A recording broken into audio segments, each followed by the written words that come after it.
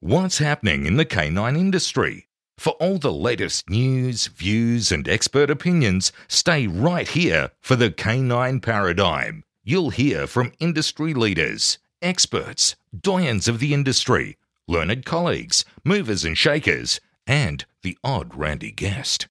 Get the latest insights and expert advice from both here and abroad from the people in the know. Now, here are your hosts, Glenn Cook and Pat Stewart. And I'm Lofty Fulton, and I'm out of here. Hey, Glenn, we've got to do a new ad, mate. We do. We're long overdue. We're not going to be sponsoring Einzelwiener anymore. Yeah, well, Einzelwiener's no longer. He's fucking not paying us. No. We've just figured out. No. He's sitting right here in front of us, and we've just figured out he hasn't actually been paying all this time. No wonder there's no bread and milk on my table in this house. After we were just nice to him. We're just flattering him. We were just whining and dining him, looking after him like a big fucking client we'd look after, and then we find out he hasn't been paying us. Bed. He's doing it right now, so we may as well tell people that if they're in Australia and you need dog gear, don't get it from him. Well, get it from him. Wait until he pays the bill. Get it from him so that he can pay us. What's your stupid website, Jason? einzweck.com. There you go. Get your stuff from there. Okay. All right, on to the real sponsors. Yes, the people who actually pay the bills. Canine Ceuticals. Yep. The best canine ceuticals. Premium grade, Yep. human quality. Yeah. It's going gangbusters at the moment. Thank you to the community who have been supporting it. It's good shit. Dan Croft. Yes, in Canada. In Canada. Yes, Toronto, Canada, I believe. Yep. Canada, yes. What were we pushing for him? He's puppy class. Puppy class, yeah. Amazing puppy classes in a great facility. Barbara de Groot. From the Heart Dog Training. Barbara just loves us, and She just loves us. Barbara is our sugar mama. Yeah. That literally is the thing's called, right? Yeah. The tier that she called. Yeah, okay. Yeah, the sugar mama tier. Thank you, Barbara. We Thank appreciate you, Barbara. We love you. Horny George Kittredge. Yes, Rowdy Hound dog boxes. Yeah. The box is incredible. I saw it for the... Did we talk about this? Have we done an ad since? We have talked about how amazing the boxes is. You and I travelled from... Where did he pick us up? What airport That was that? In Colorado. We drove to the airport. He showed us the prototype. Yeah. We was talking through it. You and I were sort of thinking, this is never going to take off. Yeah. And finally... He It's does a it. real deal. He pulls it off. Not only does he pull it off, it's fucking brilliant. Like, it's safe. And he also does classes where he teaches people how to use them as well. Like, teaches the dogs how to get up on the bike seat and then load into the box itself. And it's bloody brilliant. It's incredible. Really proud of George. Lovely guy. And I'm really happy that this is paying out for him. All right. Daniel Trapino? It's actually Tropiano. He corrected me. Okay. So anyway, Daniel Trapino. Dog Club, South Australia. Yeah. It's a cool little facility he's got It's a there. great facility. Get yes. in, check it out. He does all the training. Yeah, he's decked it out. He's got it all looking schmick. It's a bit street. It's a bit edge. It's a bit kitschy. You know? He's got some cool artwork Yeah, and it stuff looks there. good. Check it out, for sure. It's great. It's about time South Australia started lifting its game. Good on you, Daniel. Yeah, leading the charge down there. Well done. We got a new one. Who we got? Tailored Canines. We have too. They contacted us on Instagram, Yep. stumbled into our advertising tier, and away we go. Yep. So they're in Canada. They are. They're in Ontario. Gold, Nipopo gold people. Yeah, Gold multiplicators. I think they're a gold multiplicator. Yep. So if you're recently certified as a silver school and you're looking for somewhere to do your gold and you're around the Canada or just anywhere up that northern part of the Americas, check it out. So they Canines. do puppy, adult group classes, private and board and train programs. There you go. So Tailored thank Canines. you for jumping on and advertising with us. Hey, everyone.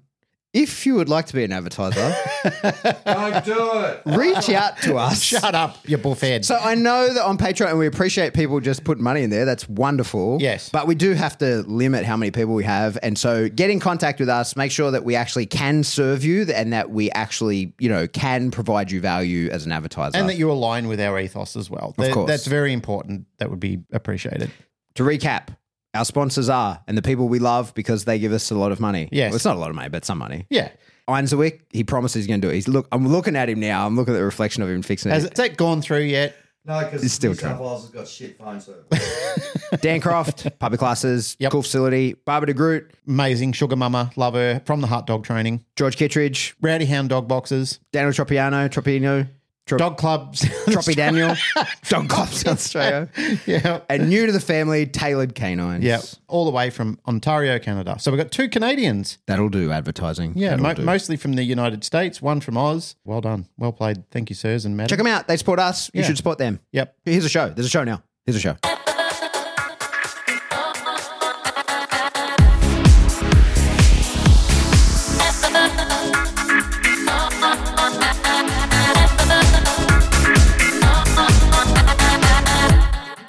Welcome back to the Canine Paradigm. I'm your host, Pat Stewart. I'm joined in studio today by my co-host, Glenn Cook. About time. I know, we're back. We missed a week, We did.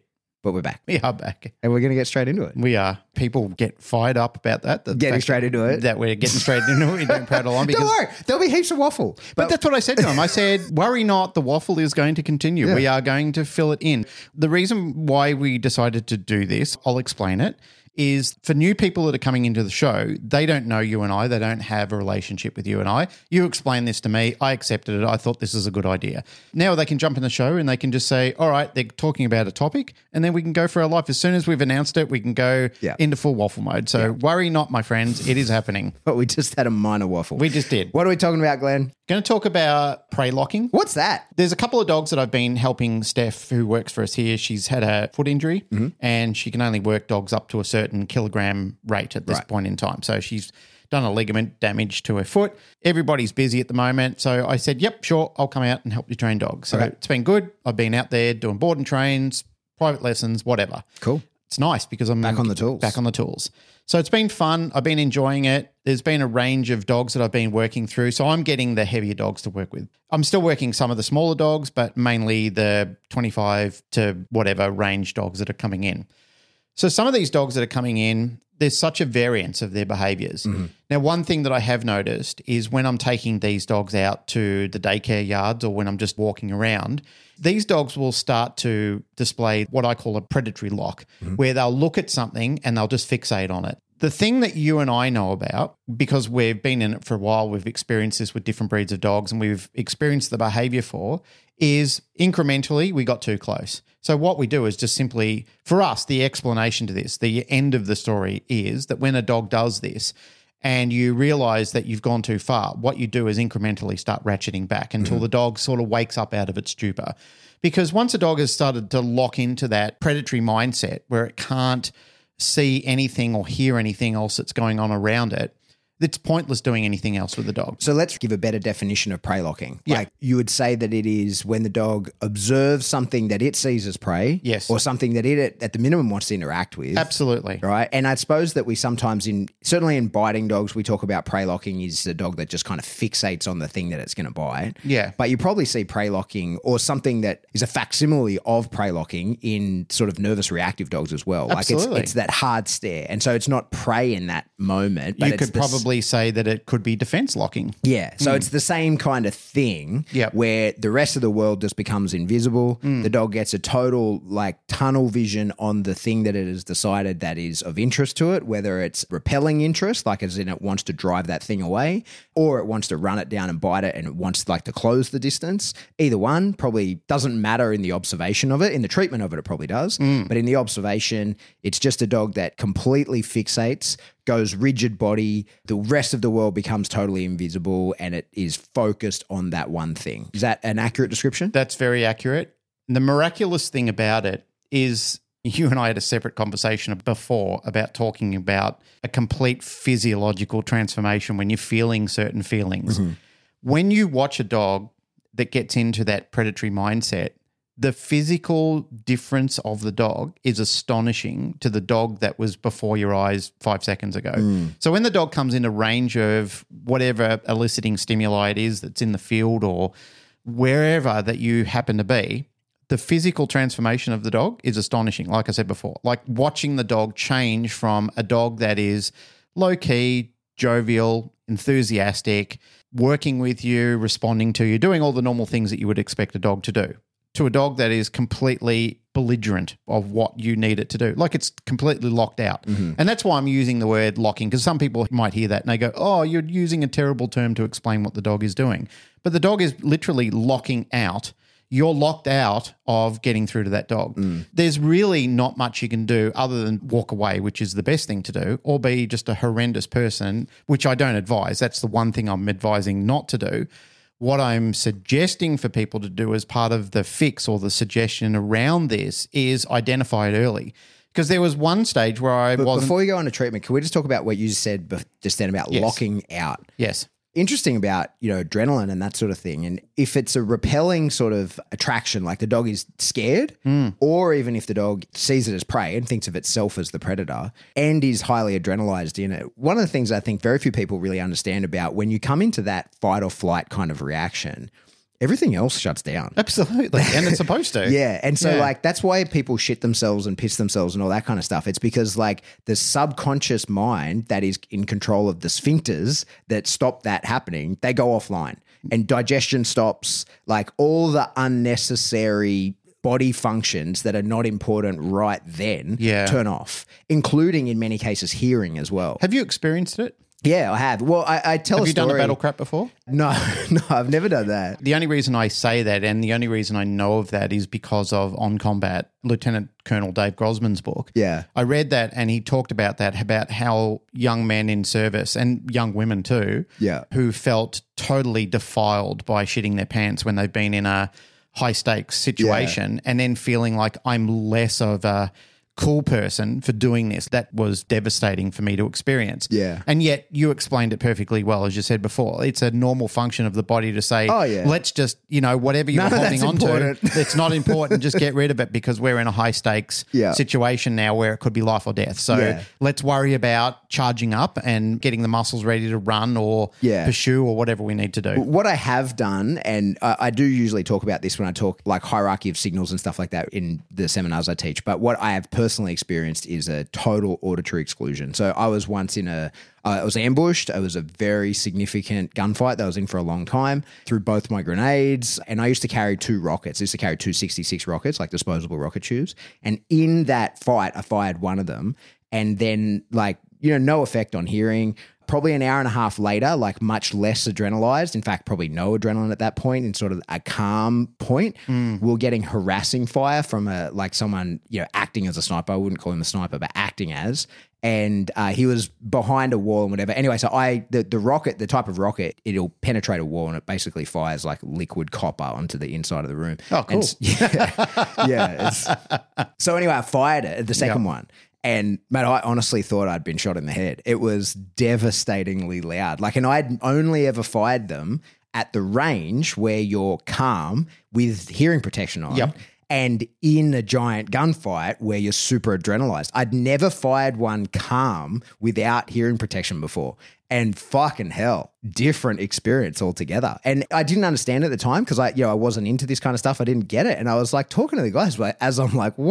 I was I don't get it. I'd just an hour and a half ago fired one of these things with no effect. And it wasn't until much later when I got into dogs, actually. I learned a lot about myself and my experiences to that point and all these sorts of things from studying behavior, but through the lens of dog training, and then applying it to myself was oh, holy fuck, that's why that happened that day, is that it's auditory exclusion. Your ear, under adrenaline, your ear canal swells and literally blocks out the noises that could damage it. And so the same happens with dogs. You see that they just, in some cases when a dog will fixate and lock, whether it's in prey or whether it's in defense, it doesn't really matter. The difference is in the mind of the dog. What happens in the body is very similar, is that there's a lot of things that happen that really are to the exclusion of all else. Because if it's prey, you have to run down that prey and win because that's your food, that's your dinner. Yep. And so that becomes very important to a wild animal, right? Or to an animal that needs that food, whether you're wild or not. And if it's defense, then that's survival. And so it doesn't matter if you shit yourself but survive. You know what I mean? There's no point dying with no poo in your pants, right? If you may as well shit your pants and live, then fucking go the other way. So your body just sort of shuts out everything else except what it's deeming important in that moment. Your vision changes, all those sorts of things. And we certainly observe that in a dog when they lock. I think that it's important to understand that this can happen in both directions. You can get a prey lock where the dog is I want that so bad, I can't see anything else. And you get a defensive lock where the dog is I'm so concerned about that, I can tune out everything else. There's a term that we use in motorcycling called red mist. It's probably used in other applications around the world for different things as well. But some of the guys I ride with and have ridden with before have talked about people who get red mist. Like they go on rides and they seem obsessed with the objective of like doing the corners hard, doing the speed hard and doing everything. I've experienced it many times myself. You get very confident. You're constantly searching for that adrenaline kick, like doing the corners hard, leaning the bike over, doing it at a spicy speed. All of those things are really fun until you get a wobble in the bike. Like if you hit a rock or a twig or something like that and the bike shudders, it suddenly snaps you out of it. Like you wake up from one drive and you switch from a predatory drive into a defensive drive. And suddenly where you weren't aware of your surroundings, as you said, your vision sort of goes from very wide to very narrow. Like you're obsessed about the objective, like going around the corners and seeing the ride out. And then you get to the end and you think, oh, that was it. That was the high I was chasing. People do it in different things with different applications. But when you get one fucking shudder on that bike, it wakes you up immediately. Like you shift from one state to another state. And I experienced it not long ago. I came around a beautiful corner. I was up in Putty Road. There was this huge sweeper where it's a 35-kilometre sweep. And you go out wide and you come in narrow. You do it at such a speed, you could almost pat the ground with your hand. You're that low on the bike if you're doing it right. But everything about it is just, the adrenaline is crazy. It's just fucking insane. But I hit a little rock and it shuddered my bike. Like my bike went wobble. And suddenly I went from one state of thinking to almost like lifting my bike straight up, which you should never do. And my mind went into like, holy shit, fuck, what are you doing? And I couldn't get my rhythm. I couldn't get my lines accurate. I couldn't think straight after that because I went from a fixated state into like a red mist predatory or prey lock sort of state into total defense. And I thought, fuck, I couldn't keep the speed. I couldn't keep the pace. I backed off from the ride. It totally rattled me. And I just couldn't get my mojo back on that time. As the ride sustained and we went into some different corners, I got it back then. But right at that time, I shifted from state to state. So interestingly enough, when I've been out with some of the dogs I've been working, and the reason they're in is exactly that reason. Their owners can't seem to get through to them when they phase into that mindset. It's always the way. People who are doing board and train schools all over the world are complaining about the same sort of things. Why did you come to me so late? We all echo that sentiment across the industry. Everybody's been saying it. I've heard people on multiple different dog podcasts that I've been listening to while I've been driving from, meeting to meeting. People are saying it all the time. I wish people came to me earlier. I wish they didn't leave it so late. I wish they invested in neutrality of a lot of these different environments. We do it in PSA, we do it in all dog sports. We have a neutrality requirement where we put the dog in an intense thresholds, but say to the dog, let's pre-mac you through this. You can have it and you will have it, but you need to give me this first and then I will release it to you. It'll be your reward for your impeccable behavior. Or even leading up to it, even your learning behavior. As you understand it, we'll play that ratcheting system into the behavior and of course you're going to have it. But for now, you can't have it until you just give me just a touch of what I need and then it's yours. And then after a period of time, as we get into the proofing area of the dog, we say, we're going to put all the hurts on you. Like there's going to be decoys, there's going to be fucking guns going off, there's going to be bicycles driving past you, there's going to be shit fucking falling from every corner of the sky. And you've got to ignore it all until I tell you otherwise. And then all the riches of heaven are yours. And that's what we portray to our dog. But people who aren't involved in dog sports, which is 99.99% of the population, they have no idea about this. They have no time to do all this sort of stuff. Or some of them are just too lazy to do it. They are either uneducated or they don't know what they don't know. And then they bring it to people like us and they say, why is it so? Why is this happening? It's for all the reasons we mentioned before. We don't need to tell each other how to suck eggs when we're a greater dog training community. But it is the frustration nonetheless that we're dealing with, and it's the frustration that our clients are experiencing as well, is when I'm walking my dog into a location and suddenly the stimuli presents itself, and that could be anything, doesn't matter what it is, it's the stimuli that sets the dog off. So I had 3 dogs that literally did that at different variations at different times over different forms of stimuli, all dogs locked into a prey mindset. It wasn't defensive. They weren't scared of it. They were just attracted by it and they wanted it and they wanted exposure. Some were dogs, some were lizards. Now that it's becoming warmer weather in Sydney and parts of Australia, we've got giant skinks that are around here everywhere. And the dogs, some of the dogs just love them. They can't get enough of wanting to chase them. So I had one dog that literally, he got his own form of red mist. He prey locked on this little lizard. He couldn't get his mind over it. And I had to drag him almost halfway down the oval to actually get his head reset. I've utilised this statement before. It's the Basement Jack song, Where's Your Head At? It's the term that I often ask the dog in my own way is, where is your head at, mate? Like, what are you thinking about, and where and how far do I have to go to get you back in the game again? Gone are the days where I would use excessive force on dogs and try and battle them through it and use positive punishes and huge displays of negative reinforcement to try and swing the dog back. These days, what I'm trying to do is reset the dog to where I've got reason from the dog, rather than try and wake the dog up where the dog is thinking, holy shit, I'm in a fight. This giant bearded bear is just wailing on me. What the fuck happened? Because in the past where I have done that and I've been too heavy-handed on the dog, you see them look at you. They do wake up. They come out of the predatory stupor that they're in, and they turn around and look at you and they're going, what the fuck is going on here? What is this? Who is this guy? What are you doing to me? Like, I don't want to be with you anymore. Why are we doing this? It's disappointing. I've been disappointed about thinking back on that in the past because I saw the face, like you see the imagery of the dog and you realize, I've done a huge mischief here. This wasn't a productive session. That type of mentality and that type of thought process wasn't productive because all I did was woke the dog up from something that's very instinctive and also has been allowed to continue and very possibly accidentally or sometimes purposely reinforced in the dog. Yeah. Where, like you're talking about maybe 2 years worth of behavior that's been allowed to go unchecked. Yeah. And all of a sudden you're the bad guy that's wailing down on the dog. It doesn't fly. Like, it doesn't sit with me well anymore to have to do that type of training. Getting back on the tools and being a smarter trainer, which we all should be aspiring to be. We should be a better trainer tomorrow than we are today. And that's the sentiment that I've heard other smart people say, and I reflect on that. I think about it. So I have taken the dogs off. I've thought, well, let's just walk up here. I'm just going to walk until I can see you come back around again, and then we start working on it. And then incrementally, hopefully without overexposing the dog to it, but incrementally, we can try and get the dog to a point where you can see the behavior starting to flare, and then you can give the dog some form of punishment, some form of saying to the dog, no, don't do that. Like, that's not going to fly, while the dog is still in a responsive state where it can still have a relationship where the dog can go, all right, I can see the error of wanting to go after that. But when you are in those ridiculous prey lock stages and just having those 3 dogs on the day, one after another doing it, I kept thinking to myself, no wonder a lot of owners get really frustrated about this. No wonder they feel like they want to give up in these sort of situations, because you literally are dragging away 40 plus kilos of a dog, and you might be dragging the dog away 200 or 300 meters before the dog will come back around and start to be reasonable. And when you're on the road, having other people look at you and heckle you and carry on because you're tripping over and falling over and you've got no real dog experience, you're a complete novice in this field, it's a terrible and humiliating feeling for people to have. Yeah.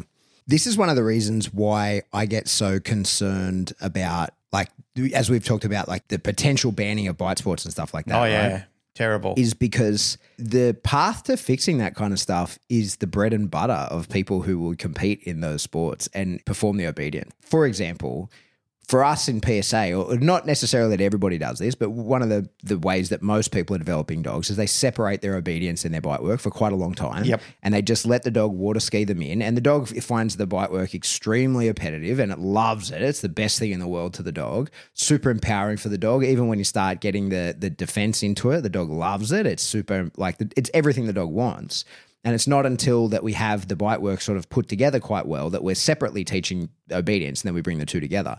And the way that I do neutrality, it's where I've talked so many people through this, is that I have a tactile signal for my dog that is just like, hey, you can water ski me onto this, right? Like your flat collar is like, I'm not going to try and communicate with you with this thing beyond just go ahead and drag into it, right? But then separately, I'm definitely going to be playing games away from that with the dog, where I'm bringing the dog more of an inward focus to me. So I want that outward focus where the dog is, go ahead, drag me to that. Turn the pressure of the collar, you turn that off by actually getting where you need to go, like drag me all the way in. And so while we do that in the bite sports, we probably do that for 10 months or something like that to a dog. That's exactly what most people are letting their dogs do as well. When their dog sees the lizard, right, they don't have the obedience for the dog, and the dog just drags them to it. And God forbid they do that on a prong collar, right? Like that's even worse if the dog drags through the prong collar to get to the thing. Yeah. You get the relief of the pressure as soon as they're there, and then they get the extra thing. It's like it's just going to toughen and empower the dog. So if they imagine that they do it on the flat, hopefully they've done it on the flat. Then with the prong, I'm playing these games of like ding with the prong into the toy. And then I'm playing the game of like, I'll get away from you. I'll get that 6 feet leash away from you and I'll be able to get a ding with the prong. And when you say this kind of stuff and you try and explain it, like most people's perception of the prong is that like you're cranking on the dog, but this is a game of can I even manage to get the tension on that? It should be bringing the dog up in attitude because it's playing this game of can I do it, but can I even manage to move my arm quick enough? Can I escape you quick enough that I'm able to even get 6 feet from you to get any tension on the prong? And you're going to get the toy anyway if and when I do. And that brings that inwards focus. Now the dog is like, okay, like there's a lot of value here. This is a really fun game. And it's not only a game that I love because it's positive reinforcement. I get to tug, I get to play all of that, but there's a little bit of spice to it because now I get to avoid the prong and the pop, the little minor discomfort that comes with that, the uncomfortable nature of the pop. That's now like gives this space in between where the dog feels really powerful and they creates tension into that space, right? So then I can now, when I'm ready to bring the two things together, I have a mechanism that tells the dog like on your flat, and I put 2 leashes on the dog and I go, hey, drag, go ahead. And then I can give that tactile cue and go ding, turn around, come back to me. And really quickly I can start to like put the balance back into that space. But what we know when we're developing this sort of thing is that we're doing that obedience work at the same time. Like it's concurrent, just not in the same session and not in the same presence of the thing. And we're building all of this work where the dog goes, cool, I know there's a lot of value in being with you. It's a really fun game. And it's not real prey. There's usually more value in a decoy than there is in the handler, like because the dog really gets to fight the decoy and they're into that. In the same way that the dog that's out there chasing lizards is going to find more value in the lizard than it is in the tug game that you can play. Like as hard as we try, we're typically not able to replicate real prey. Sometimes you can get pretty close, and with some dogs, they don't really care. But other dogs, once they've chased a cat, they're not interested in your flirt pole anymore. Like they'll still play the odor's not there. Yeah. The whole imagery of everything that they're doing. I mean, what we're trying to do is create a facsimile of it. Yeah. This is where the greyhound people really struggle with this transition. Yeah, for sure. I know the ethical debate. I'm not saying that I support all the tormenting animals and stuff like that. But when they were just using pelts of dead animals, I didn't see a harm in that sort of thing. I'm not sitting on the fence over that. Some people still find that completely unpalatable. But for a dog that understands what a pelt is and wanted to chase a pelt and it was the closest thing to it, and there was no torture and no discomfort, no horrible fucking shit done, I'm all for it. Yeah, and we're talking about a different thing. We're talking about a different thing. But what you're talking about, you know, like the example that you used before, it's like building a bridge from two ends and meeting in the middle. Exactly. That's exactly it. And so that's what usually doesn't happen when we talk about whether it's prey locking or like a defensive aggressive kind of thing, whatever it is that that's always there because that's inherent, you know, like that's kind of part of who the dog is. If the dog has a bunch of prey, wants to eat lizards, that's who he is. Mother Nature decided he was like that. And you sure as fuck, you can strengthen that by dragging in, like trying to stop the dog a little bit and then losing your nerve and giving up. Like that's probably the best way possible to strengthen it. This is why they've become so powerful. That's what most pet owners are doing when the dog's dragging them down the street and wants to get to the park and they're like, the day that they look up how to stop a dog pulling on a leash and they see someone's YouTube video that says, you know, just don't make forward progress. And they're on the clock because they've got their 20 minutes in the morning that they got to actually get to the park and then they got to have the dogs exercise and then they got to get home. The idea that 20 minutes is going to be spent before they get to the end of their street, most people quickly abandon the idea of I'm not doing this. But then in doing that, they've strengthened the shit out of it because the dog's like, oh, we're stopping, are we? No worries. I'll get pulling extra hard. Their shoulder gets sore. They let them pull anyway. So most people are by accident wonderful drive builders. Of course they are. This is why when people have created little monsters in their dogs, especially for working dogs, and people go around there, my early career was based on that. You know, like people had transformed the dog into exactly the monster I needed it to be. Totally. I remember one day it was like 4 dogs, one after another. that had just been raised in that fashion, where the dogs were allowed to be everything they needed to be to become the perfect assassin. Yeah. And I kind of thought, fuck, this is amazing. Yeah. They didn't realize, they were horrified that they'd done all this sort of stuff. Like, you could see the guilt and the shame and everything. And they said to me, oh, I'm sorry, I know he's a terrible dog. I said, he's a great dog. Yeah, he's wonderful. I said, are you sure you want to get rid of him? And they go, yeah, I just can't handle him. Not like this and so forth. I said, it's exactly what I'm looking for. Yeah. I'm not going to beat around the bush. Yeah. I can salvage this dog. I can do something amazing with him. Because I'm no longer going to expose him to for a period anyway. Yeah. I'm no longer going to expose him to the thing that causes all the issues that you hate. Exactly. I'm going to bring him into my own environment. I'm going to develop a really tight relationship with that dog. I'm going to start playing a game that he wants to play. And that might involve food to start with, but more than likely that's going to be like a tug kind of game, because I'm going to spin the same dial that he wants to spin in that prey. I'm going to show him that there's consequences to not being as dialed into me as tightly as possible. But those, while aversive, we do have to call them that, is going to be super fun for him. It's going to be the best game that I can create. And then when I've got all of that, I'm going to go right to the edge of where he causes the problems for what you want. And I'm going to call him back and I'm going to ding him and he's going to turn around. He's going to play that game and we're going to get a little bit closer. And then I'm going to create a situation where I am going to let him chase that thing. Whatever it is that I can safely let him pursue, I'm going to get a little bit closer playing the game. If he pops off the toy to go after your thing, I'm going to make some more distance. I'm going to pop him back into it. We're going to play a big game. And then I'm going to out him and I'm going to say, go for it, man. And I'm going to pull on that flat collar and I'm going to let him run it down. And to us, that's like, no shit. That's dog training 101. Yeah. Like, if your mind's blown about that, it's fair to be blown by that. But that's the basics of developing a dog, that you want to have big feelings about stuff, right? Like, the whole reason I want you is you have big feelings and you're capable of that. So I want you to develop that. But separately, over here, I'm going to be putting in all the work to make sure that I can stop you doing that. Yep. And then I'm going to bring the two together and I'm going to do them both at the same time. I'm going to show you that you can have that, but you have to earn it. You have to go through this is the gate that you have to go through to get it. And we do enough of that, then the dog becomes more inwardly focused. And then the dog starts looking for permission to chase down and run down things that it finds that it would otherwise just prey lock onto and be incommunicatable with. Or incommunicatable? Is that a word? Yeah. Uncommunicatable. Non-communicado. Excommunicado. Excommunicado.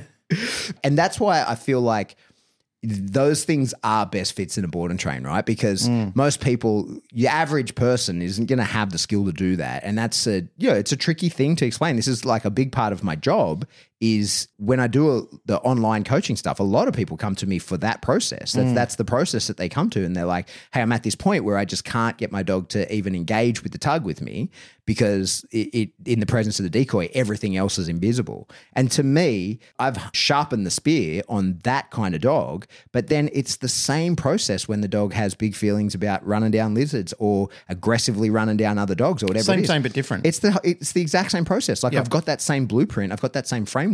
And I get to practice this all the time. And we're doing it in a situation where if it's someone in a bite suit that the dog is drawn to and I fumble the leash or, I fuck up in one way or another, no big deal. The dog has a learning outcome that's not ideal for us, but nobody's hurt. Everything's okay. There's no problem. But you do this in the real world with your aggressive dog in the learning phase. Or with your overzealous predatory-driven dog. Yeah, runs through traffic or whatever it is. Or gets the cat or gets the other dog or gets the child. Yeah.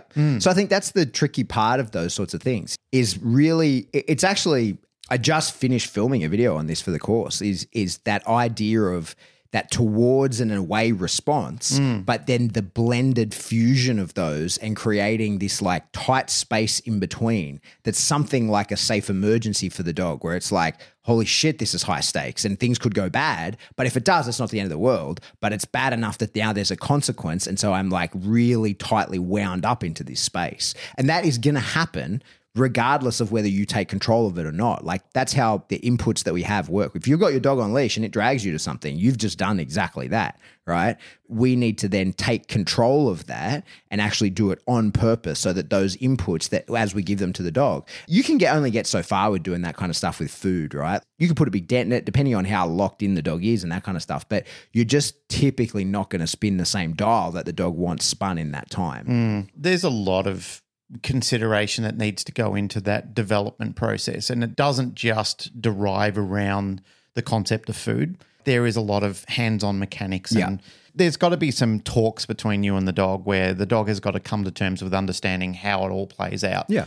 I remember part of the philosophy that I was raised in was once the mechanics of good biting has been taught, you're spending a lifetime of obedience around developing the rest of it. So the first part is developing the bite, what the bite should look like and where it should sit and feel with the dog. The rest of the time is all about the obedience attributed to that because now the dog understands, I know how to bite. I know how deep I should bite. I know what I should bite and I know when, how, and what the target should look like. All of that has been derived in my adolescence training platform. The rest of it now is all about here is the pre-macking system around it. You know, Here's how I earn it. Here's how I earn it. You don't get it unless you do this. The stakes are low at the start and then we raise them towards the end and they almost seem impossible as you start to progress. Every test of dog sport does the same sort of thing. Your 1, 2, and 3 in all your trials. Again, I'm not telling you how to suck eggs, but for the people out there, the stakes get higher and you have to realize, what am I training my dog for? I think the mistake that a lot of people do when they go into trials and the preparation work they do is they train for the trial. They train for that trial. Yeah. Whereas I think the stake should be train slightly above it, if not to the next level if you possibly can. Sure. Like you should be always progressing to the above level before you put your dog. Like for example, if you're doing a level 1, halfway or full way train for a level 2, by the time you put it into level 1, the dog's progression limits should be quite good. I usually encourage people that before you do your 1, you should be at a point where you're like, if everything went perfectly for me, I could get a 2. Step into a 2. Yeah. Yep. And so then you're like, okay, sweet, you're ready for a 1. Yep. But I think on that topic, like that's why the treatment of that kind of problem in a dog, that locking that you started is talking about, that to you and I is like, oh, this is easy. This is like, this is a tricky thing this is going to take some time. It's frustrating. Yeah. It's annoying that someone let a dog get to this point. Yeah. But this is actually easy to fix. Yep. And this is why I am so obsessed with the idea of encouraging dog trainers because like how many dog trainers do you meet? I mean, you meet way more than me that are like, you're really into it and have the timing and the skill and they're going to be a very good dog trainer, but they're scared of getting involved in any aggression cases, like rightly, because it's high stakes, you know, and it's a tricky thing to learn how to do. And certainly in Australia, there aren't really many schools you can go to learn like, hey, I want to learn to deal with aggressive dogs. Like there's plenty of courses you can do, but there's nobody who's like, okay, this is the school for learning how to do that. You got to mentor under people. You got to like, there's a lot of steps to getting into that. There certainly is. There's a lot of application in that. Yeah. And there's also what you need to rely on is the experience and the timing of somebody who's been through it before. Exactly. For example, and exactly what you were speaking about before, there are times where I have taken the dog's attention off something at once and the dog has turned around and goes, now I can see you in my target hairs. Yeah. You know, and that's a dog that was reasonable with you before, but this is a dog that has the spice in it.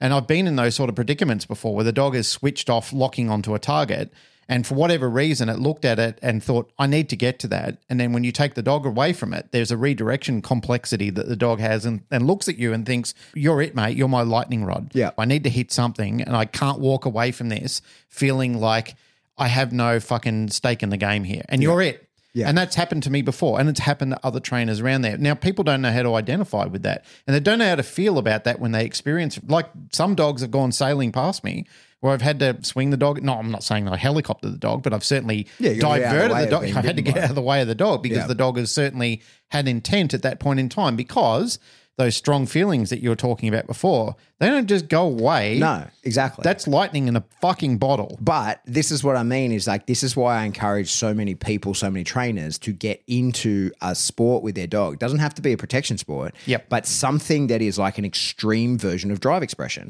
So like maybe that is a protection sport, but maybe that's GRC, maybe that's agility, whatever it is, because what we wanted, like what you should be practicing doing is bringing that dog into a really high state of arousal and controlling it while it's there. To my knowledge, I mean, there probably are sports, but they're not the ones that we're in, like looking at where you just cook the dog off. You know what I mean? Like they're all like, okay, bring him into his high state of arousal, but show me you can control him. And so usually then you're like, well, I can't in the highest state of arousal, so maybe I'll just learn how to go a notch back from this, and I'll learn how to coil the dog up a little bit more, and I'll help keep that dog under control, and I'll really learn to observe what my dog looks like when I'm going to lose him. Like, I think that's one of the things that when you go out to club there, or you go to any trial anywhere, and most people that can look at their dogs and go, oh, like, you are too far gone. I have to wait a minute. You see people talking to decoys like, bring up the arousal, bring down the arousal, because we learn to look at the dog and go, how much influence do I actually have over you in this moment, right? Like, can you even hear me? Are you even aware that I'm there? What are the chances of me being able to give you the thing that I want, or or that I control, right? Like, not the external stimulus. What level of control and communication am I able to influence you in this situation? And we know all these things because we have to be able to do it. But then that just makes, when you got to do it with some other dog, like, you're like, oh, well, I've done this plenty of times. Like, I've been down this road heaps of times where it wasn't very dangerous because we're here, we're wearing the protective equipment, we've set it all up because we've been mentored into this stuff, we've got the back ties, we're wearing the right gear, we're doing all the things. So then when it's time to do it with a dog that really has those same big feelings, but no one trained him to do it, it's just that's like, for whatever reason that's come around. Then for people that are involved in the sports, it's easy because then you're like, oh, well, I've been here before. I know you. I don't know you specifically, but I know 100 versions of you. And that's not to say that that's the only way you can get good at that stuff, but it's certainly a surrogate for it. Like, because as I say, there aren't many schools that will teach you, okay, like when someone calls you because of their aggressive cattle dog that is guarding something in the backyard, there's very few places you can go to learn how to deal with that kind of dog. But what there are plenty of places to go is, hey, this is how you teach an object guard, and this is how and why a dog would guard a resource like this, and this is how we build it. This is how we turn it on and off. This is how we cultivate it. This is how we maintain it safely so that you can still take the object from the dog. Like, there's all those things that we do teach, and it's formal. Like, most training directors have like a very rigid structure to how you teach those things. And when you understand that, then you understand the same process to how that cattle dog got in that position in his own yard. And you can go, hey man, I see you. I know we didn't do this to you on purpose, but it's happened nonetheless. But there's control mechanisms around this that I now have to bring in for you so that you're safe to be around. And you can learn how to do that via participating in a high drive expression sport. I think that this really was, one of the main reasons why Jay invented GRC. It was the whole point of it, in that a lot of people who would have problematic, nervous dogs, just the process of training for GRC. They have jobs. Yeah, will fix their problematic nervous issue, like their, whether it's environmental, whether it's problem with other dogs, whether it's with people, whatever it is. Just the process of training for GRC will get rid of that issue. And it isn't necessarily that you even need to address the issue head on. It's that you're going to put control in high arousal. That's really all it is. I think that's really, like, most dog sports come down to that and that alone, that this is control in high arousal. Good for you. You can control your dog. You can control your dog in your house. Fucking wonderful. I can tell my dog to get on and off the couch too. Yeah, but the stakes aren't as high there. Exactly. Like the arousal levels are way lower. And I mean, the dog's at peace in its head there. Exactly. So that's why we want to see, like, let's bring that dog into a really high arousal in a way that he loves. Let's not cause a problem for the dog. Like, let's bring that dog into the highest state of arousal we can, safely, ethically, and in a way that the dog loves. And now let's try and, like, exercise some control over that dog. Yeah. And the process of doing that on your sport dog is what is going to get you ready for and turn you into a way better trainer for doing that on somebody else's pet dog when they've built a monster by accident. That's my rant. It's a good rant. It invokes some memories after hearing you speaking about that of some trainers I heard talking about their concerns around capping drives. They were concerned over the whole capping of the drive, that it would shave something off the end of the dog.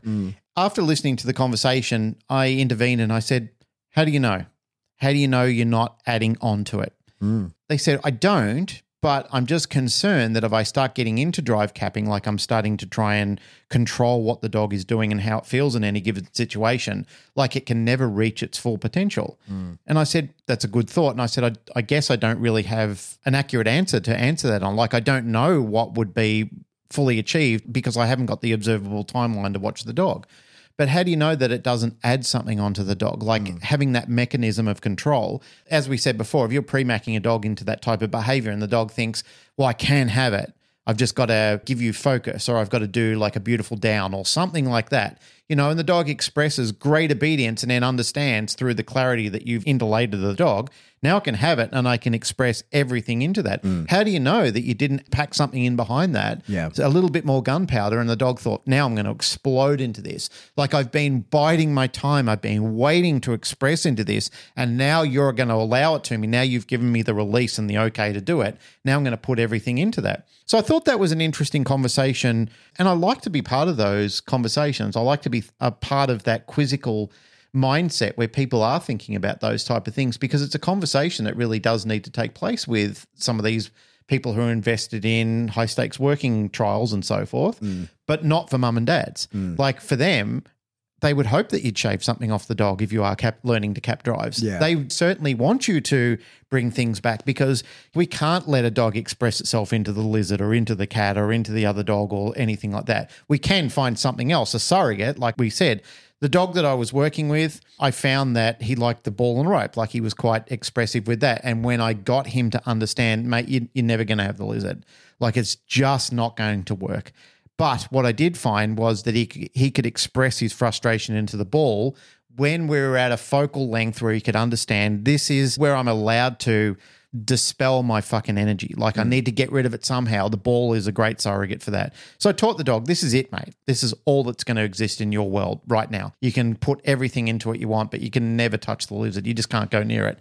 Within a week, I saw a massive turnaround in the dog. The attitude shifted. The presence of the dog shifted. Everything shifted. We had a lizard jump out on us. I expected him to fully go for the lizard. I'm under no belief or mindset that dog is permanently changed. But he jumped back when he looked at the lizard and he looked up at me and I thought, oh, hallelujah. Yeah. Hey, man, you got to get that ball out. I saw the lizard. Exactly. Yeah. I actually didn't have it on me at the time. It was the worst time I was taking him to the kennel and I thought, whoa, what a fucker. But I actually got him out for another session. I made sure he had I don't know if it carried over. I absolutely, honestly don't know if it carried over. But I put him away. I went and got the ball. I got him straight back out and we did a quick session where I allowed him to have some good expression into the ball. But just the fact that dog fucking didn't go for the lizard when the whole week I'd been struggling with it because these fucking lizards have a tenacity to pop out on you all over the place. It was my biggest fear. Like it was the thing that I was thinking about all the time. Like I have to avoid corners. I have to avoid, I have to try and make noise when I'm going into it because these bloody lizards are literally sitting on every bloody corner and the dog is expressing after these lizards. And when they do, I lose him. I lose him in his entirety. But having him focus on the ball gave him the lightning rod that he needed at the time. Again, I'm not trying to teach experienced dog trainers how to suck eggs when they're trying to transfer it from one location to another. But it was a nice image to see from the dog nonetheless. It's good when you see a training work, hey? It's very rewarding. Like you're holding that breath in the entire time because you know that the days are counting down until the owner reappears again. Sometimes we might have 3 weeks with a dog, but I mean, you're talking about 2 years of ingrained behavior that this dog has sustained the entire time. 3 weeks ain't a lot of time. No. Like that really, it's just an introductory. Ethically, there's been frustrations for people around the world about the board and train system. Like a lot of people say, I don't really like it. I don't find value in it because of if the owner is not going to follow it up, then it's all for naught. I don't entirely agree with that. I hear the argument and I understand people's frustration around it. I believe something is better than nothing. What I do believe in is that the dog needs to work with a quality person who can give them as much information in the little time that they have with them and hope and pray that the owner is going to take it on board and follow suit with it and say, even if I do 40% of what you did, it's still far better. Like the dog is still making tracks above where it was. What's your thoughts? I've got a question for you, actually. Sure. I'm really interested in perception. So I don't know whether I'm meant to talk about this, but fuck it. I'm going to speak at the next ICP conference, right? They've asked me to speak at that. Yep. And the dates work out that I can get there. Unfortunately, we couldn't get there this year. It was right in the middle of school holidays. And I'm going to talk on perception because I'm kind of obsessed with it at the moment. And perception is huge. Yeah. And so I'm doing a lot of research. I've got 12 months to sort of figure this out. Yep. But I'm really doing a lot of research on the way that dogs think and feel about things, right? And just the idea, like we say that, think and feel. Yep.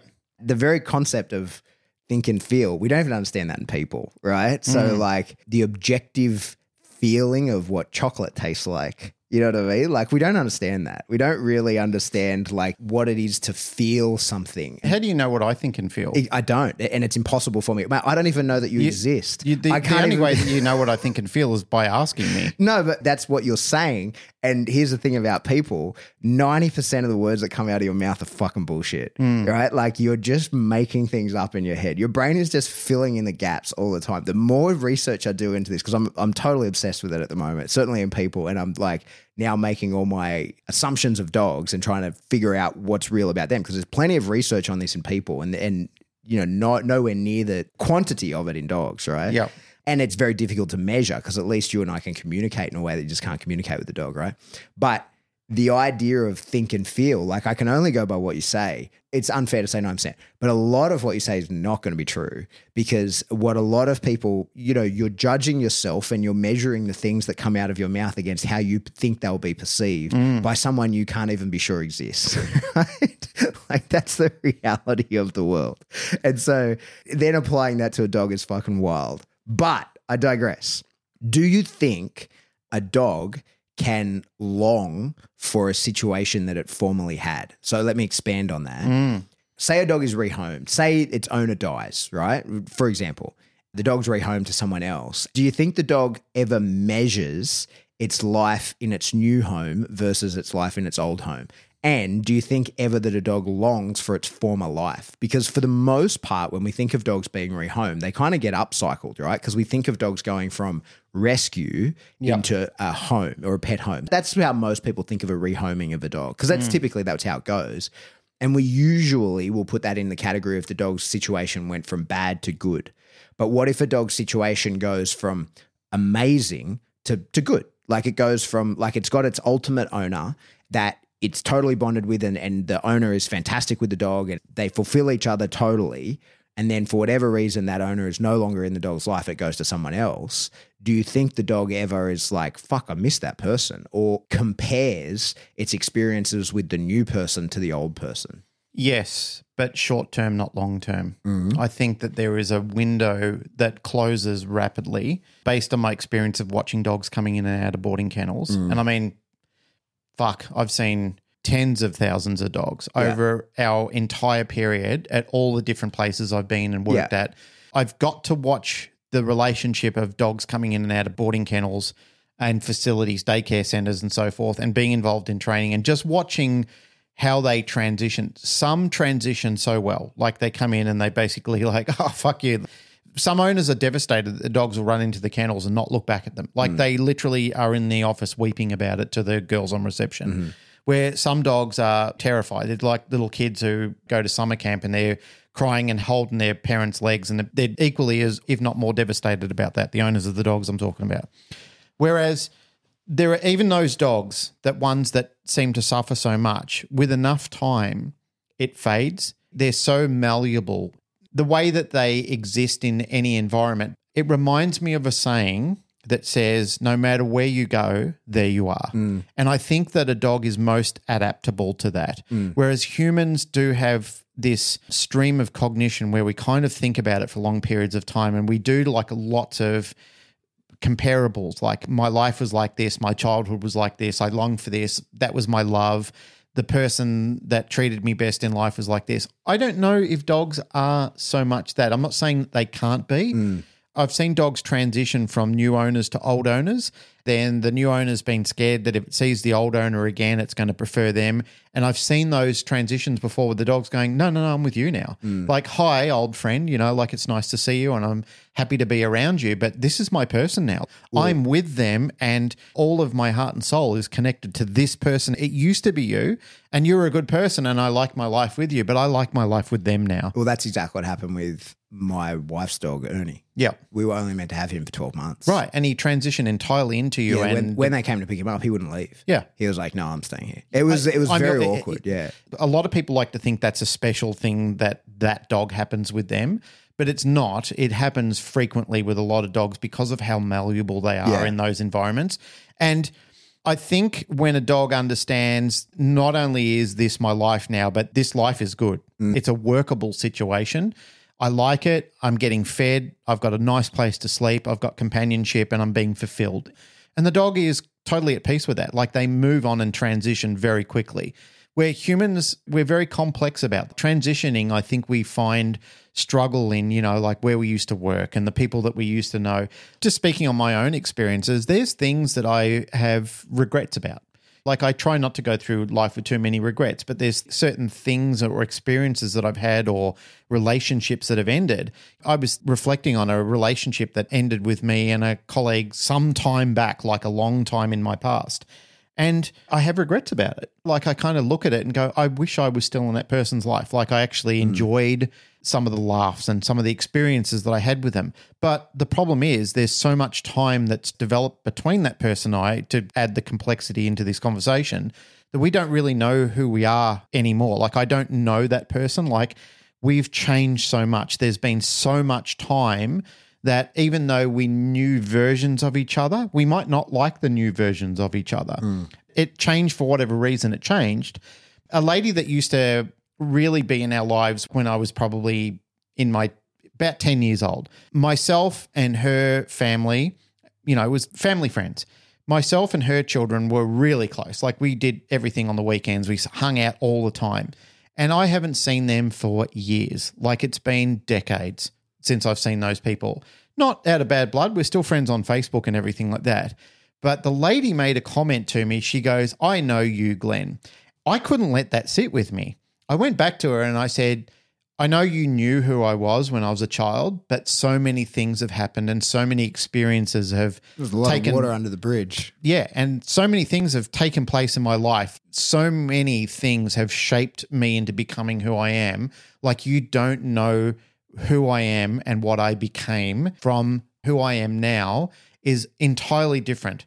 Like I don't even like a lot of the things that I liked when I don't think about anywhere near the things that I thought about that. And that's how complex we are as human beings, where I don't see that in dogs. I just see them as, oh, well, I'm giving that up now and I'm transitioning into this. So that was great. This is better.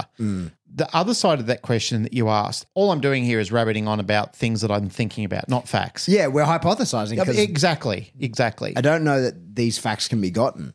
Unless we have some way of being able to dial into the actual conscious brain of a living entity. Yeah, and there's the thing, we understand so little about consciousness in people, let alone in fucking dogs.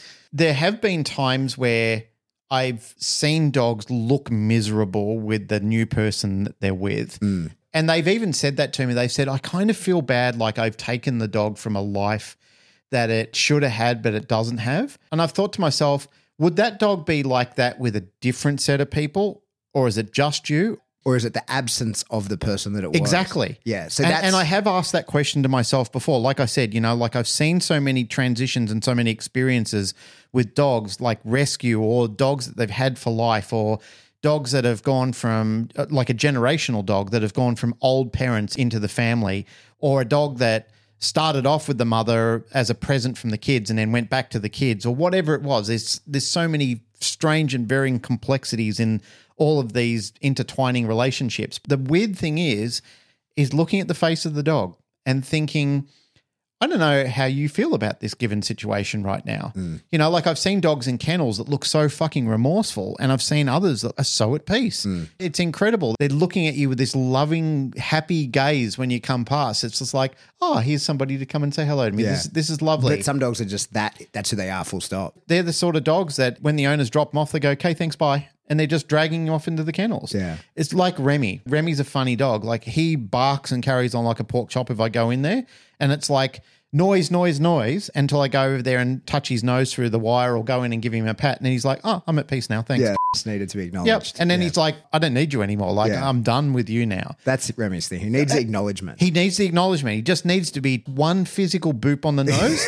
and that's usually what I do. And I do it to Randy needs the same. Randy and Remy are very much kindred spirits. Yeah. Randy doesn't really want much connection from you. He just wants a boop on the nose. Yeah. And every fucking day, if I go past and I talk to Mando without talking to Randy, like that's it. He loses his fucking wig. Yeah. I could go out now and do it and show it to you and you'd laugh and go, oh, wow.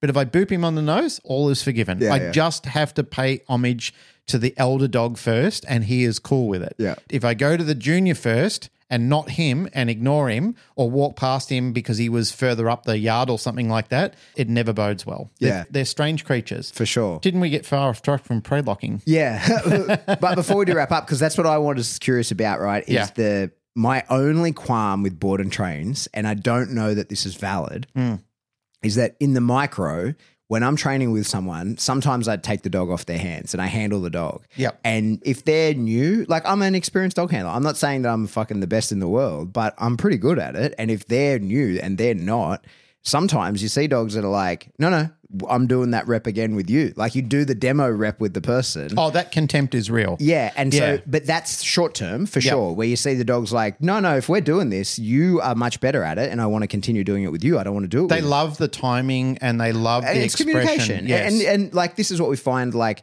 as animal industry people, like as a dog trainer, when I go to someone's house, immediately their dog is in love with me because I know how to communicate with dogs. I can summarize this well for you. This is how I believe it works really well. The dog loves its people. It respects you. Yeah. And that's how I've often explained it to people because they get people flatten out when they see that and they experience that. Like so many times where we've had this situation before and I've said to him, your dog loves you.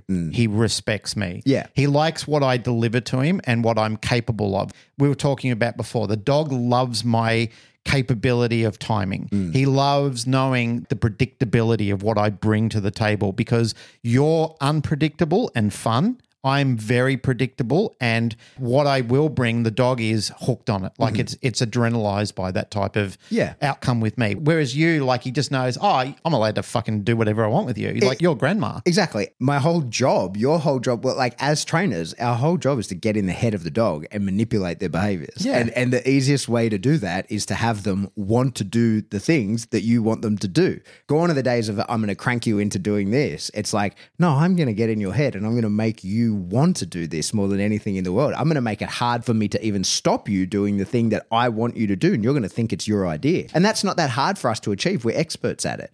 But my concern, and I don't know that this is valid, but it's definitely something that weighs on my mind sometimes, is in the micro, I see it short term. The dog's like, no, Pat needs another rep. You can beat it, Jono. Like Pat is teaching me this. Yep. But the dog leaves the session happy, right? But then I've seen where I've had a dog for like a day or two, right? And then the dog, when people come together, the dog's like, hey, happy to see you.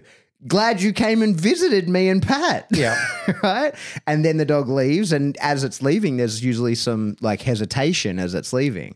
But then on the longer term thing, and I've done this in the past as well, where I've had a dog for a long period of time and the people turn up, the dog's like, hey, super happy to see you. And then it's like, but you're leaving with me. And the dog's like, I'd rather not. And I've been on both ends of that. And of course, the dog's leaving with them. It's their fucking dog. Except in the instance of like our old dog, Ernie, they left. That was a really uncomfortable day. The chick was like, she'd been overseas for 12 months and there was this whole thing of her coming to get her dog. And the dog was like, that would be devastating. Oh, it was devastating. It was very uncomfortable. It was very awkward. It was before I knew anything about dogs. I didn't really like, I was just like, oh my God. And Ernie never liked me anyway. And he was Jane's dog. Anyway, that's my only thing I think of in the board and trains. Like I wonder sometimes if you got a dog for a long period where it really settles in and goes, well, I guess this is my life now and it's a fucking rad life. I'm all about it. And then the other people come to pick them up and they're never going to be as good as you. They're like, you're going to educate them. You're going to do your hand back, your lesson, all of that. But they're never going to be as good as you because you're a professional and they're a person that paid you to do the thing, right? I wonder sometimes if for how long, like certainly in the car ride, the dog's like, oh, this is shit. But by the time the dog gets home, for how long is the dog like, man, wish I was back there, before the dog's like, oh, I'm settled in here. This is my life. And to what degree can a dog miss something? That's a really important question. And there's no answer. I don't think there is a definitive answer in that. I think the right way to answer that question is it depends. 100%. Yeah. 100%. I remember when I was doing martial arts as a kid, the very first one that I ever did, and my coach back then, he was a guy called Peter, and he was a Vietnam veteran, really cool guy. I loved him. Like not a love, but I respected him. I really respected him. And I loved impressing upon Peter. I really liked it when I did something that I caught his attention. Like for me, I think I just didn't have the attention I needed back then. And I think having that from a strong male figure who I found a very fair and reasonable person and a good person, you know, like he was probably one of outside of my family, one of the first strong male people that I had in my life. He was a nice guy. He meant business. And he made it clear to us, if you put in the effort and everything, you're allowed to come to his house with his family, like his wife and kids were there, and we could do extra training outside the dojo. So we could go into his gym, lift weights, punch the bag, everything like that. It was cool. And we'd all sit around in the fire in his backyard and we'd talk about his experiences, like in karate and stuff like that. But he'd also he was a bit of a uneducated philosopher. Mm-hmm.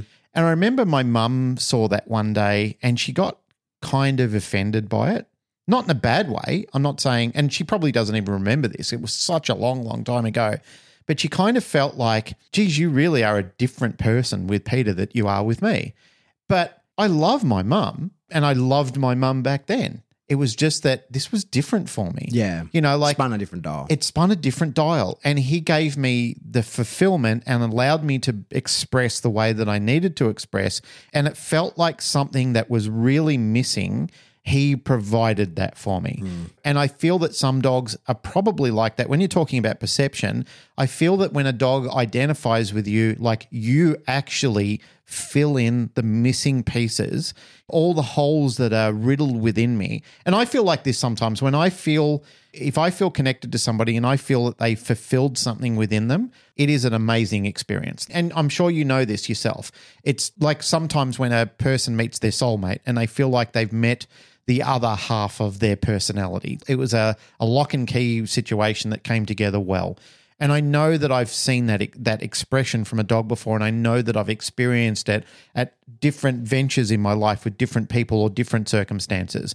Like it's just a fulfillment that you have that you think this was something that was missing. It was a part of the puzzle that I've been searching for a long time, and somebody put the piece in place. And now the picture is more accessible. Now I can see what it's trying to do. Perception, I agree with you, Pat. I think perception is so fucking powerful. Maria and I talk about it at work all the time. Yeah. And every time we have a meeting, Maria will turn around and laugh and goes, "What is it, Glenn?" And I say perception. Because your perception is your reality. Yeah, but it's amazing, isn't it? I mean, it's so fucking powerful. It's wild. It's wild. I'm so far down the rabbit hole on this that it can get a little bit. It's no longer useful, right? Like you get to the point where when you understand, like it sort of all starts out with the double slit experiment of like. That was horrifying. Yeah. And when that really bothered me. I wish I didn't see that. Yeah. And so when you really understand the old sort of when a tree falls in the wood, no one's around to hear it, doesn't make a sound. It's been proven there isn't even a fucking tree. The tree's not there without a conscious observer of the tree. When you say that out loud, people are like, you're just talking through shit. 2 people got the Nobel Peace Prize last year for not the Nobel Peace Prize, the Nobel Prize for proving that reality is local, right? Like it only exists in your head. Yeah, what people are doing in string theory and some of the complexities into universal vibrations and so forth. Don't get me started. Yeah, I know. It's like I'm just thinking, I just wish I didn't hear that because now you have to deal with that information. Now I have to deal with that reality of knowing that that's something that's happening around us. And then, like, it's one thing because I deal with a lot of people, but then dealing with dogs, then you got to apply it to them and be like, oh, fuck, how are you even perceiving this? How are you rendering this experience in your head? Yep. How can I even know how you're taking this in? Like, how can I possibly understand your point of view? Like, when you have a totally different set of senses to me that is taking in, because what is essentially only varied degrees of waveforms, like that's all that exists. How are you taking these in, right? Anyway. Here's my movie reference for this podcast. Good. That reminded me what we were talking about then, because I know people are going to go, fuck, you guys are getting deep into the weeds of some crazy shit here. But it reminded me of the original Matrix movie, which was really a mind blower for me. Yeah. Like that was the documentary called The Matrix. Yeah. Yes, the documentary called The Matrix. Like I didn't sleep the first night I saw The Matrix. I went and saw it with a mate and he goes, "That's shit. I don't get it." What was troubling for me is I totally got it. Yeah. There was a part in there where one of the Agent Smith, the original Agent Smith, he says to one of the characters, Cypher, they're talking about, you give up your mates, we'll plug you back into the Matrix. And he goes, I want to be someone notable, someone rich, someone important.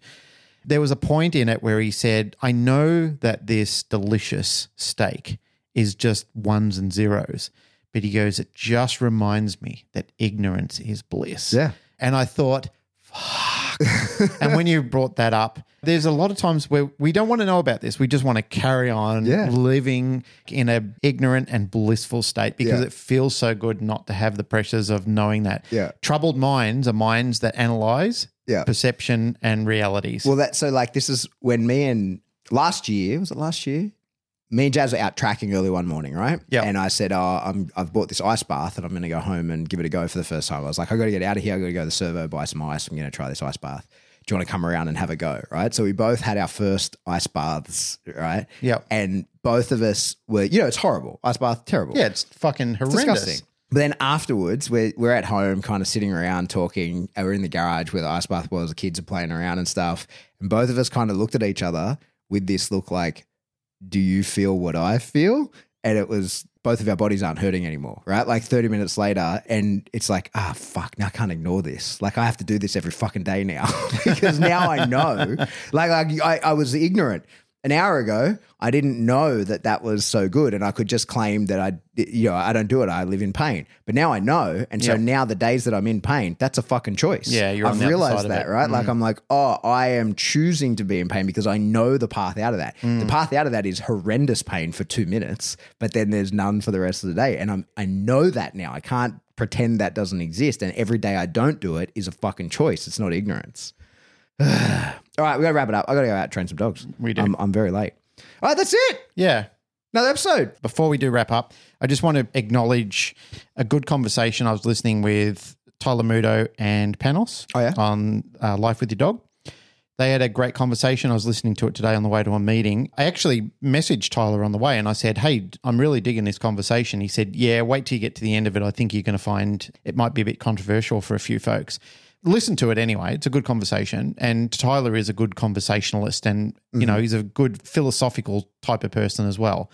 One part that I really enjoyed what he talked about was how certain breeds in ANKC were, like the German Shepherd for argument's sake, was referred to as a great family dog.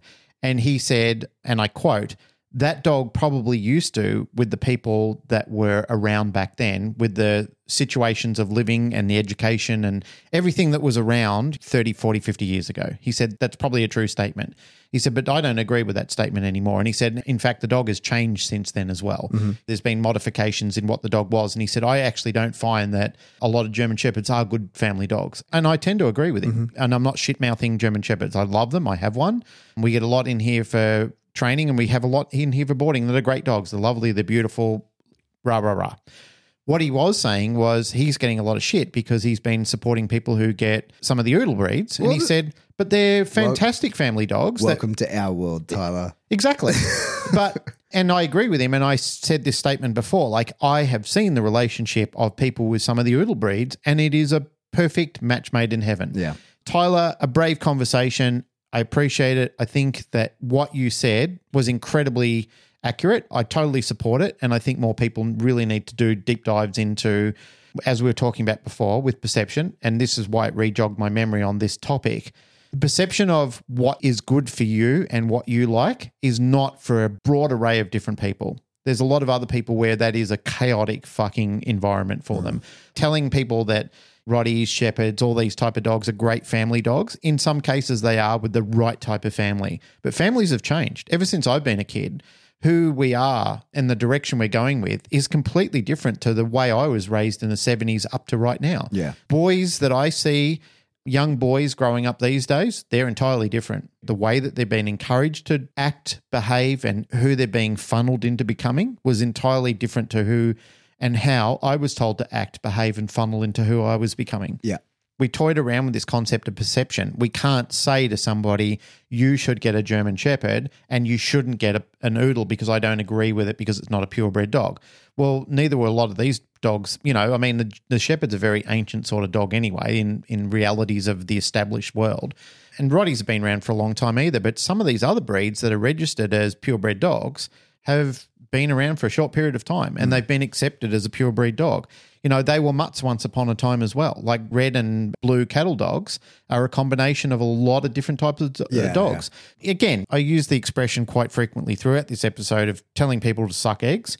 I'm not telling you what you have to have and what you shouldn't have. But what I'm saying to you is if you see a happy family with a little spoodly-oodly cockadoodly dog.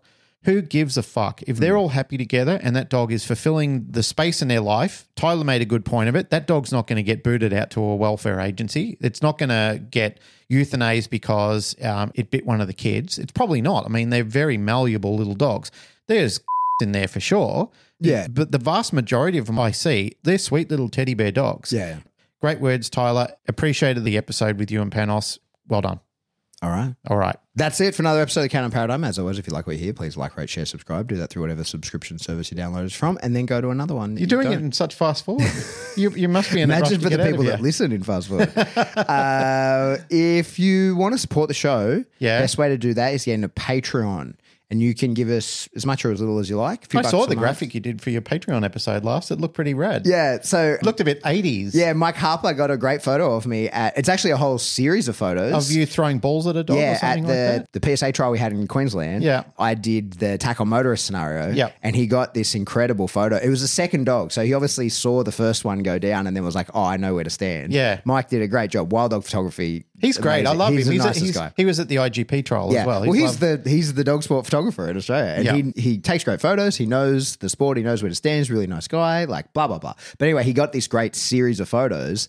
And I spent an ungodly amount of time learning how to use AI photo editing stuff to remove the background on it and keep all the balls still floating through the air. nice. And I wanted to try and change those into stars and make it. Anyway, it was a cool graphic. I enjoyed it. It looks good. Yeah. Anyway, did that this morning. So there'll be another live stream going up soon. Buy a t-shirt.